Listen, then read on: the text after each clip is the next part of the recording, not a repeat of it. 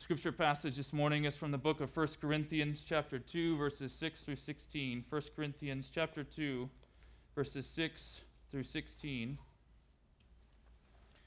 Passage will be up here on the screen. If you have a Bible, we would encourage you to pull your Bible out and follow along with us. And there are a few blue Bibles scattered in some of the seats in front of you. Those are also for you, and you can take one if you don't own a Bible. 1 Corinthians chapter 2, verses 6 through 16. If you are able to stand, please stand for the reading of and the honoring of God's word.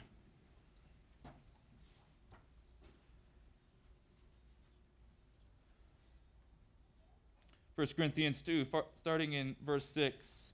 Yet among the mature we do impart wisdom, although it is not a wisdom of this age, or of the rulers of this age, who are doomed to pass away. But we impart a secret and hidden wisdom of God, which God decreed before the ages for our glory. None of the rulers of this age understood this, for if they had, they would not have crucified the Lord of glory. But as it is written, what no eye has seen, nor ear heard, nor the heart of man imagined, what God has prepared for those who love him. These things God has revealed to us through the Spirit, for the Spirit searches everything, even the depths of God. For who knows a person's thoughts except the spirit of that person who is in him? So also no one comprehends the thoughts of God except the Spirit of God. Now we have received not the spirit of the world, but the Spirit who is from God, that we might understand the things freely given us by God. And we impart this in words not taught by human wisdom, but taught by the Spirit, interpreting spiritual truths to those who are spiritual. The natural person does not accept the things of the Spirit of God, for they are folly to him, and he is not able to understand them because they are spiritually discerned. The spiritual person judges all things, but is himself to be judged by no one. For who has understood the mind of the Lord, so as to instruct him? But we have the mind of Christ. This is the word of the Lord. Let's pray together. We pray once again, O Lord, for you to be working in power among us, comforting us, encouraging us, honestly waking us up, rebuking us if necessary. All of it by your grace for our good, our edification, for the good of this body, and for the good of our city that we find ourselves in. We love you, Lord, tremendously, and we expect great things of our time together in your word. Change us through the hearing and the application of your holy word. We pray this in Jesus' name. Amen. You may be seated.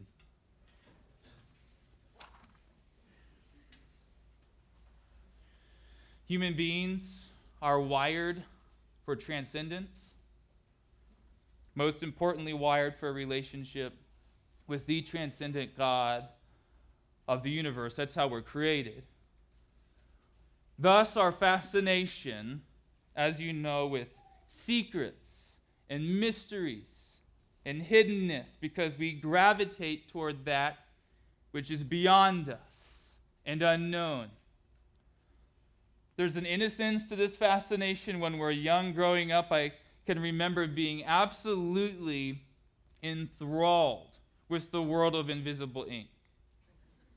Both using the ink and, to write secret messages, and also assuming that secret messages were hidden in plain sight all around me. All I needed was a really powerful UV light and I'd be in business. I remember having entirely serious conversations with fellow 9-year-olds along the lines of, hey, we could probably take over the world with this ink. And my friends were like, yeah, probably. We didn't succeed. Although I don't want to disparage that ambition. If you're sitting here this morning and you're 9, you can be anything you want to be. As we get older, I think the fascination actually pivots towards space. A strange bird in which we can see it, in a sense, right? But in seeing it, we realize that there's so much that we can't see, so much that's actually hidden from view. And that makes it the perfect fodder for imaginative movies and shows, Star Wars and Star Trek and Interstellar and Jetsons the movie, all of that. And then as we get older still, our fascination can get rather strange and dark especially if we're disconnected from our transcendent God. This might involve fascination with the occult, which is rising precipitously in our day. Recently, I saw an article from NBC News that described how witchcraft, which includes Wicca, paganism, folk magic, other New Age traditions, is one of the fastest growing spiritual paths in America. Or our fascination might have more to do with conspiracy theories, a fascination that is also rising precipitously in our day. Anecdotally, I see more fascination with the occult on the so-called left, for lack of a better term, and more fascination with conspiracy theories on the so-called right. But both have to do with trying to find hidden insights and therefore solid footing apart from God when we're living in unstable times. Well, guess what? We are talking about secrets today. We're talking about hiddenness, which means that all of us, in theory, should be absolutely glued to our seats from start to finish. No restroom breaks, no extra coffee, totally locked in. And here's the first secret. Ready for it? We're actually not really talking about secrets and hiddenness. We're mainly talking about hiddenness and secrets in the context of finding true wisdom, insight gained not by means of a UV light or folk magic or Reddit, but by means of something far, far more powerful, as we will see. So 2 questions this morning concerning the nature of true wisdom. Where does it come from? Isn't that the question of the ages? And then how do we get it? Where does it come from? How do we get it? Let's start with that first question. Where does true wisdom come from? If you've been following along with our 1 Corinthians series, at this point you may well believe that the Apostle Paul is anti-wisdom. But now we see that he's actually very much pro-wisdom as long as it's true wisdom. And he's pro-wisdom both for the sake of defending his own ministry and, more importantly, for the sake of unifying the quarreling, factionalized church at Corinth that he helped start. Look at verses 6 and 7. Corinthians, you might assume that I'm against wisdom. But actually, the whole point of my ministry is to impart wisdom among the mature, which is a reference to all true Christians, not this elite tier of Christians. However, this is not a wisdom of this age, which means that it does not come from the rulers of this age, who, by the way, are doomed to pass away. Instead, verse 7, we impart a secret and hidden wisdom that comes from God, which is what Paul means when he says it's wisdom of God. Wisdom that God decreed before the ages for our glory. A couple of Sundays ago in verses 18 through 25, we discussed the nature of this wisdom of the age, which for the Greeks or the Gentiles, same thing, in Paul's day had to do with human impressiveness in the realm of rhetoric, in particular, eloquence, wittiness, persuasiveness, charisma, being philosophically profound, impressiveness determining status and value, which is horrifying when we think about it, but at the same time very much still alive and well in our day. Impressiveness, in a worldly sense, determining arrival and therefore salvation. That wisdom comes from the rulers of this age, which verse 8 signals is at the very least a reference to those who are involved with crucifying the Lord of glory. That is Jesus. So we're talking Roman authorities like Pilate and religious authorities, and then more generally, any worldly leaders who reject Christ and possibly even demonic forces. We know that this cannot be true wisdom because, number one, these rulers are doomed to pass away, verse 6, which is a reference not just to death, but to eternal ruin, which is the fate for all who reject Christ. And number two, these rulers were actually not all that wise after all. Case in point, they crucified the Lord. Whoops. And you can see that Paul is kind of lampooning that a little bit here. So where does true wisdom come from?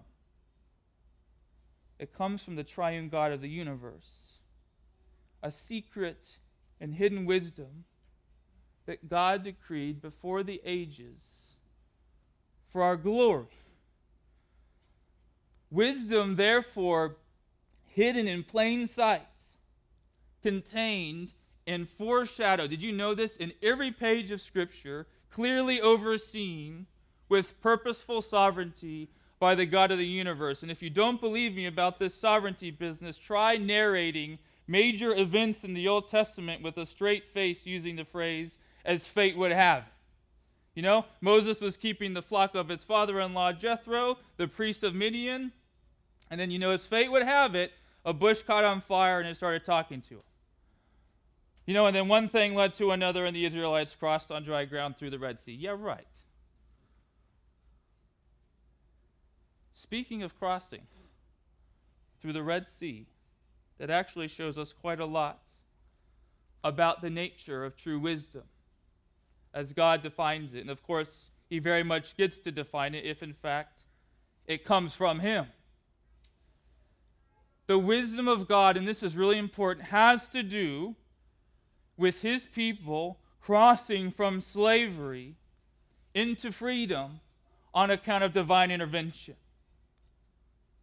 Intervention catalyzed entirely by God's compassionate grace, owing nothing to the merit of the people being delivered, not to their impressiveness, not to their loveliness, not to their moral rectitude, not any of that, only owing to God. God saved the Israelites from slavery not because they were better than everybody else or more impressive, see Deuteronomy chapter 7, but because of his grace, because of his compassion. And he saves us today from our slavery to sin on account of Christ, the Son of God, crucified, who frees those who repent of their sin and believe upon his name. Freedom given to us not on account of our impressiveness, but entirely in spite of it.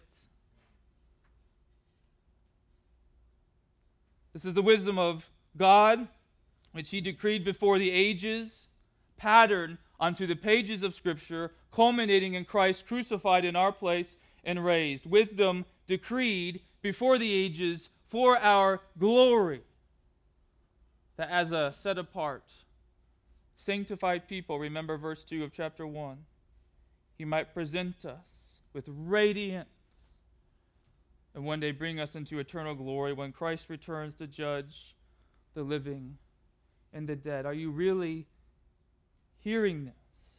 The God of the universe not only frees us, he does so in such a way that he presents us with more radiance and more beauty than even the most noble, selfless groom presents his bride on their wedding day.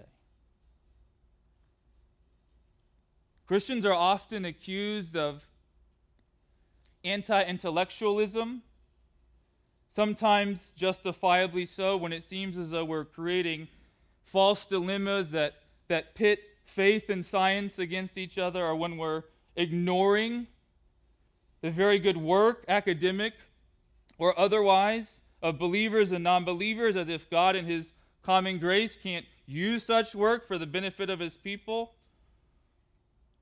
But this wisdom that comes from God is nothing of the sort. Plenty of Christians, let me tell you, are very impressive intellectually, and they present their faith with very compelling acumen that nonetheless glorifies God, not themselves. And just this last week, I sat in on the doctoral defense featuring a brother in Christ from our own church family who made a rather brilliant presentation concerning his neuroscientific research. Praise God. You can be a wonderful scientist and a wonderful follower of Jesus, and very much at the same time, not in silos. The thing that God's wisdom is anti is impressiveness as self-justification, or impressiveness as somehow determining value or status in God's eyes. Christianity is strongly egalitarian in the sense that everyone is created in the image of God with the same intrinsic value, but also everyone is sinful and therefore has the same need for Christ. Church, where are we looking for our wisdom? Where are we looking for wisdom? From the wisdom of the age and the worldly gatekeepers of that wisdom? From the modern prophets of our day, often celebrities and influencers who very often, not always, but who very often promote self-focus and experiences and achievements as the wellspring of meaning and happiness. Is that where we're looking? Or are you looking to God? And the reason that I say church is that, my goodness, is it easy and honestly common to put our faith in Christ and then functionally live like unbelievers when it comes to how we think about ourselves and how we try to justify ourselves. In my pastoral estimation, not exaggerating here at all, the primary source of misery for Christians today is to believe the gospel on one hand, but then to effectively move on from it and then just plod through our days as if our worth is tied up in our academic accomplishments and our vocational status and what we own and our weekend trips and who we're friends with or how many burpees we did at the gym on Tuesday morning. All of which interferes with Christian generosity and hospitality and evangelism and ultimately our joy. Here's a fun little rhyme for you. I never do this, but it's a special occasion. It's homecoming weekend. I want to do something a little bit special. Special occasions call for special measures. The company you keep influences the wisdom that you seek. The company that you keep influences the wisdom that you seek. That's hot, isn't it? That's a nice, I should email that to Lecrae.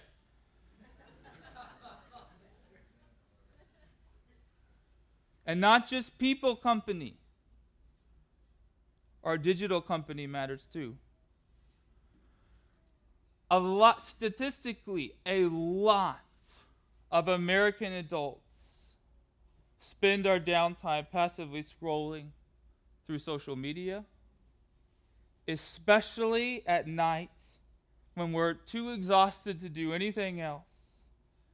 And when we do that, guess what pole of wisdom we'll be migrating toward? Not the wisdom of God. Unless you're on your Bible app and you're just scrolling through that. Praise God if you are. Ready for some life-changing advice? When you're too tired to be doing anything else, just go to bed, okay? Go to sleep. Forget the phone time and be blessed, right? Enjoy the company of your pillow, I suppose. But Chipper, listen here now. How do we get this wisdom? Right? Didn't you say something about secrets and mysteries and hiddenness? If that's true, what's the use in looking for this wisdom? Because it's hidden, buddy. It's a great point. I can feel the anxiety rising in the room here, so that's the question we'll turn our attention to now. How do we get it? How do we get true wisdom? Look at verses 9 and 10. But as it is written, what no eye has seen, nor ear heard, nor the heart of man imagined, what God has prepared for those who love him. These things God has revealed to us through the Spirit, for the Spirit searches everything, even the depths of God. Verse 9, which is likely set off in your Bibles as a quotation, appears to be a reference to the book of Isaiah, chapter 64, verse 4, which in its context refers to the mystery in the hiddenness of God's wonderful plan of salvation. And it turns out that this plan is so wonderful and mysterious that no one in Isaiah's day and no one now in our day can truly understand this plan by means of their own faculties. No one is smart enough, no one is gifted enough. Even if you think you get it, you don't actually get it without help. Before I got married, if you had asked me something along the lines of, hey, these clothes that you wear, are they good? I would have answered very confidently, yes, of course they're very good. However, when I got married, my wife began to systematically replace every article of clothing that I owned.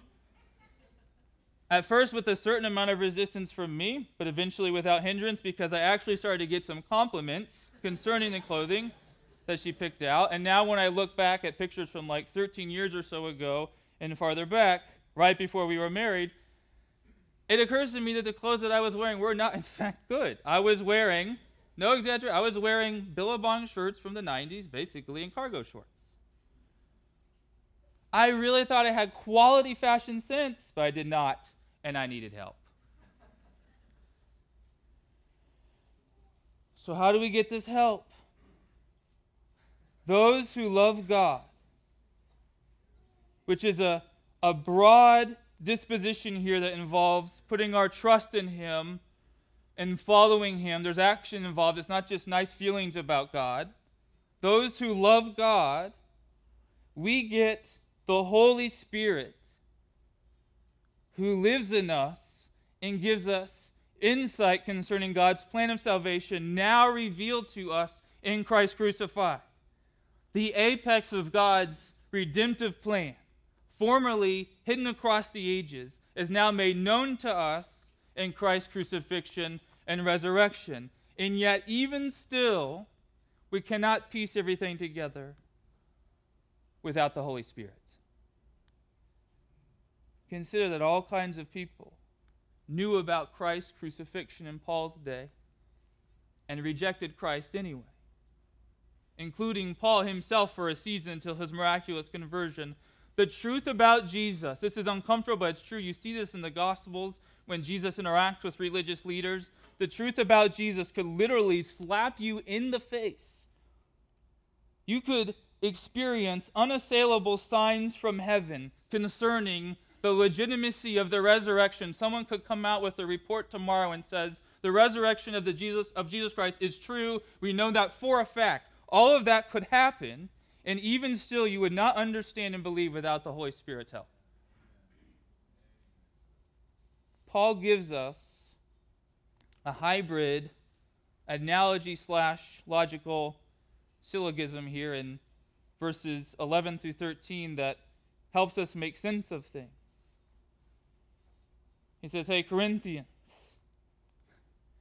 you know how you are the only person who really knows your own thoughts and intuitions, etc.? You can see that in verse 11. You know how that's true. And by the way, I'm not sure that we know this in our day, given our penchant for telling other people that we know their true thoughts and motives, etc., better than they do. Of course, everybody has blind spots and we need help seeing them. But it is, let me say, incredibly uncharitable to go around saying or typing things like, well, he said so and such, but we all know what he really means is, or really thinks is, fill in the blank. No, you don't know. And honestly, that kind of mindset has, in my opinion, no place in the Church of Jesus Christ. Hey, Corinthians, you know how you are the only person who really knows your own thoughts and your own intuitions, verse 11? Well, the same thing is true of God. Only God can know the mind of God. Thus our need, verse 12, for the Holy Spirit, who is himself God, to understand the mind of God, his secrets and his mysteries, and then give us understanding concerning the things freely given to us by God. Most importantly, the message of the cross.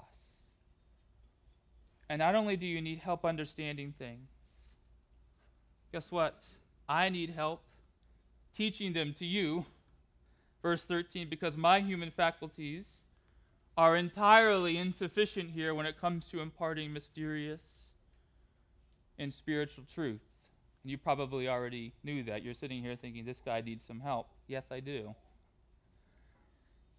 City Church run far, far away from spiritual teachers who carry themselves with a sort of chutzpah that suggests they're not aware of their need for the Holy Spirit's help when they are teaching spiritual truths. Whatever they are teaching, no matter how smooth, no matter how powerful, no matter how charismatic they might be, they aren't teaching spiritual truths unless they have the Spirit's help. Conversely, we are looking for leaders who are bathed in humility and kindness because they're aware of their inadequacies, and therefore they are depending upon the Lord for help. We would much rather sit under their teaching all day long, even if their speaking gifts are rather modest, instead of sitting under more engaging teachers who are strangers to the Holy Spirit. Of course, it's wonderful when a teacher is walking with the Spirit and an elite communicator, but at the end of the day, are we looking for entertainment or are we looking for spiritual growth? We all need help if we're going to get true wisdom. We need it to become followers of Jesus in the first place. That's the only way that natural people, verse 14, that spiritually blind people can possibly see. And once we're followers of Jesus, walking in step with the Spirit remains the only way to live faithfully in this world with wisdom and joy. Here's the problem, though. Functional Holy Spirit atheism, or at least agnosticism, is rather common. According to Edith Schaeffer, her husband, who was pastor and author Francis Schaeffer, if you've ever heard of him. According to Edith Schaeffer, her husband Francis once asked her, Edith, I wonder what would happen to most churches and Christian work if we awakened tomorrow and everything concerning the reality and the work of the Holy Spirit and everything concerning prayer were removed from the Bible. And I don't mean just ignored, but actually cut out, disappeared. I wonder how much difference it would make. And then Edith goes on to say, and this is from a book she wrote about their lives, we concluded it would probably not make much difference in many board meetings and committee meetings, decisions, and activities. Does the Holy Spirit make much difference to you?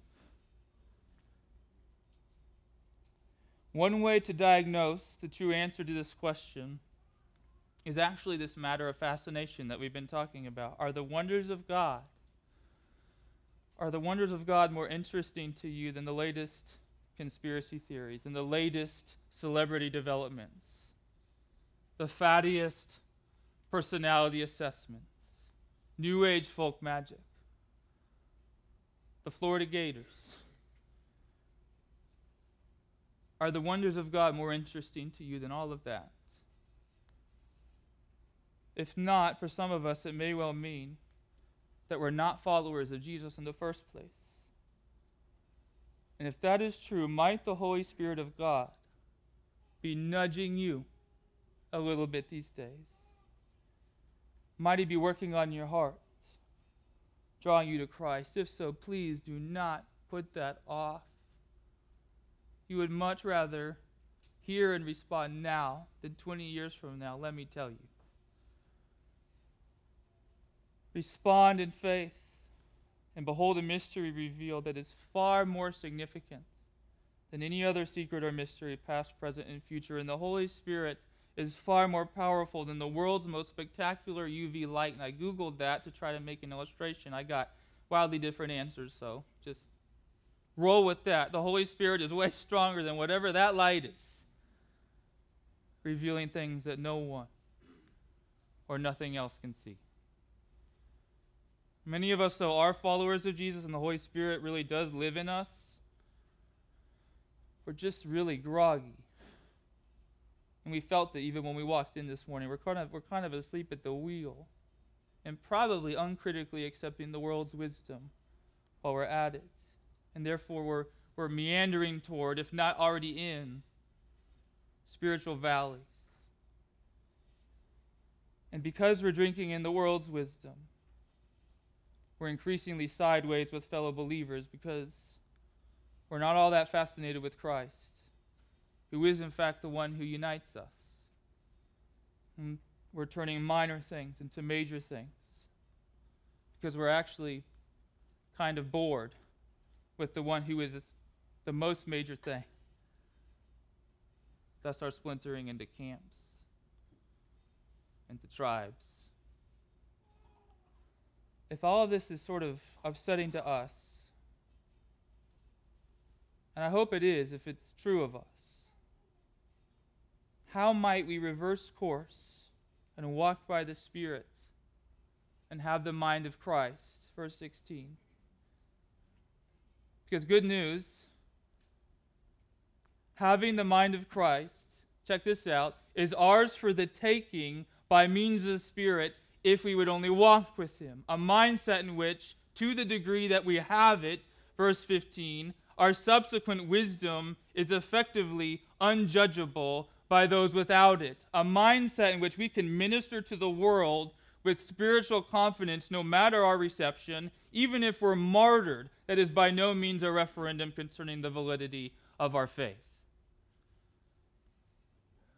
To have the mind of Christ, you do not need to belong to some sort of super secret Christian group. You do not need to acquire a spiritual decoder for 3 easy payments of $29.99. You do not need to acquire some kind of secret knowledge that, surprise, only one particular person on YouTube has access to.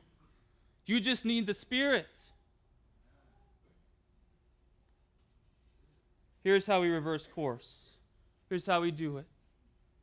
We abide in Christ. You already know this. I'm telling you what you already know. We abide in Christ, the one who promised to send us the Holy Spirit in the first place. The Christ who loves you tremendously. Even if you are here this morning and you're discouraged, He is so gracious and His arms are open. He wants you to come toward Him. And you know the major ways of doing this. They aren't secrets. Scripture reading and meditation and memory, prayer, fasting, corporate worship through song and the preached word and the sacraments, breaking bread with fellow believers and inviting them to speak honestly into your life, living obediently, morally and otherwise, an application of what you profess to believe. That's the one that often gets left out, in my opinion. Living sacrificially, employing your spiritual gifts in service of others in the household of God. And then one more thing. In addition to abiding, we will do really well to remember the powerful work of the Holy Spirit, past, present, and future. To remember very powerful testimonies to that effect that show us the beauty and the grandeur of the Spirit's work and stir our affections for more of that work in our own lives. Therefore, we're going to close with this testimony from Paul Kingsnorth. I did a testimony a couple Sundays ago, but I'm doing another one. Deal with it. Close with this testimony from Paul Kingsnorth, 51-year-old British environmentalist and author. And this is a bona fide celebration, not so much of Paul, but of the miraculous work of the Holy Spirit in his life, for the sake of our encouragement and joy. Check this out. Check out this move of the Holy Spirit. Growing up, Paul had a less than serious relationship with the church. In fact, as a teenager, he would sometimes accompany a small group of friends to a small neighborhood church in England and write things in the guest book like, "I will destroy you and all of your works, ha ha ha," and then they would sign it Satan. Eventually, after a season of exploration through the mountains of England and Wales with his dad, he became an environmental activist. considering himself also a Dawkins-esque atheist. But the environmental work actually gave him, as it turns out, this gnawing sense of transcendence. That there is more to this world than what meets the eye. So then in his words, and I'm just quoting him, I went searching then for the truth, but where to find it? Elders, saints, and mystics are notable these days for their absence. In their place, we are offered a pick and mix spiritually. On sale in every market stall and pastel-shaded hippie web portal, we can find dream catchers, a Celtic cross, a book about Tantra, a weekend drum workshop, and a pack of tarot cards with cats on them. And then, hey, Peso, you're ready for your personalized spiritual journey. On the other side, you will find no exhortation to sacrifice or denial of self, and certainly no battered and bleeding God-man calling you to pick up your cross and follow him. No, you will find instead the perfect manifestation of everything you wanted in the first place, the magnification of your will, not its dissolution, expressive individualism disguised as epiphany, the reaching prayer of a culture that doesn't know how lost it is. And this was how I ended up a priest of the witch gods. The short version of this story is I joined my local Wiccan coven. Wicca is a relatively new occult tradition founded in the 1950s by the eccentric Englishman Gerald Gardner, who claimed that he had discovered the ancient remnant of a pre-Christian goddess cult. He was fibbing, but the practice he sewed together out of older, disparate parts is strangely cohesive, complete with secret initiatory rituals, a law book that can be copied only by hand by initiates, magical teachings, spell work, protective circles, and then at the heart of it all, the worship of two deities, a great goddess and the horned god. All initiated Wiccans are priests or priestesses of these gods. There are no laity. My coven used to do its rituals in the woods under the full moon. It was fun, and it made things happen. I discovered that magic is real. It works. Who it works for is another question. At last I was home, where I belonged, in the woods, worshiping a nature goddess under the stars. I even got to wear a cloak. Everything seemed to have fallen into place until I started having dreams. I had known, I suppose, that the abyss was still there inside me, that what I was doing in the woods, though affecting, was at some level still play acting. And then one night I dreamed of Jesus. The dream was vivid, and when I woke up, I wrote down what I had heard him say, and I drew what he had looked like. The crux of the matter was that he was to be the next step in my spiritual path. I didn't believe that or want it to be true, but the image and the message reminded me of something strange that had happened a few months before. My wife and I were out to dinner celebrating our wedding anniversary when suddenly she said to me, "You're going to become a Christian." And when I asked her what on earth she was talking about, she said she didn't know. She had just had a feeling and needed to tell me. My wife has this preternatural sensitivity that she always denies, and it wasn't the first time she had done something like this. It shook me. A Christian? Me? What could be weirder? After the dream, it began to make sense. Suddenly, I started meeting Christians everywhere. They were coming out of the woodwork, strangers emailing me out of the blue, priests coming to me for help with their writing. I found myself having conversations with friends I'd never known were Christian, who suddenly seemed to want to talk about it. It kept happening for months. Christ to the left of me, Christ to the right. It was unnerving. I turned away again and again, but every time I looked back, he was still there. One evening, I was sitting in the kitchen of the house in which our coven had its temple. We were about to go in and conduct an important ritual. As I got up to leave, I felt violently ill. I was dizzy, I was sick, I was lightheaded.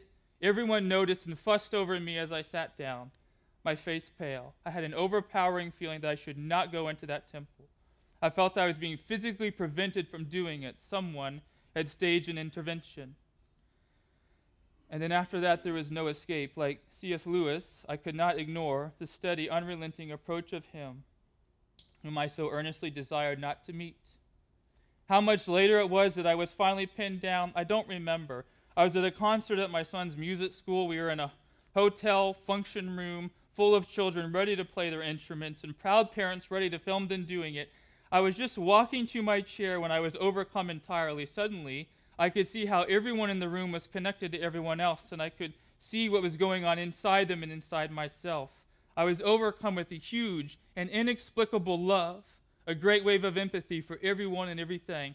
It kept coming and coming until I had to stagger out of the room and sit down in the corridor outside. Everything was unchanged, and everything was new, and I knew what had happened and who had done it. And I knew that it was too late. It had already happened. I had become a Christian. So are you being nudged like Paul? Not the apostle, Kingsnorth. The sooner the better to hear and respond.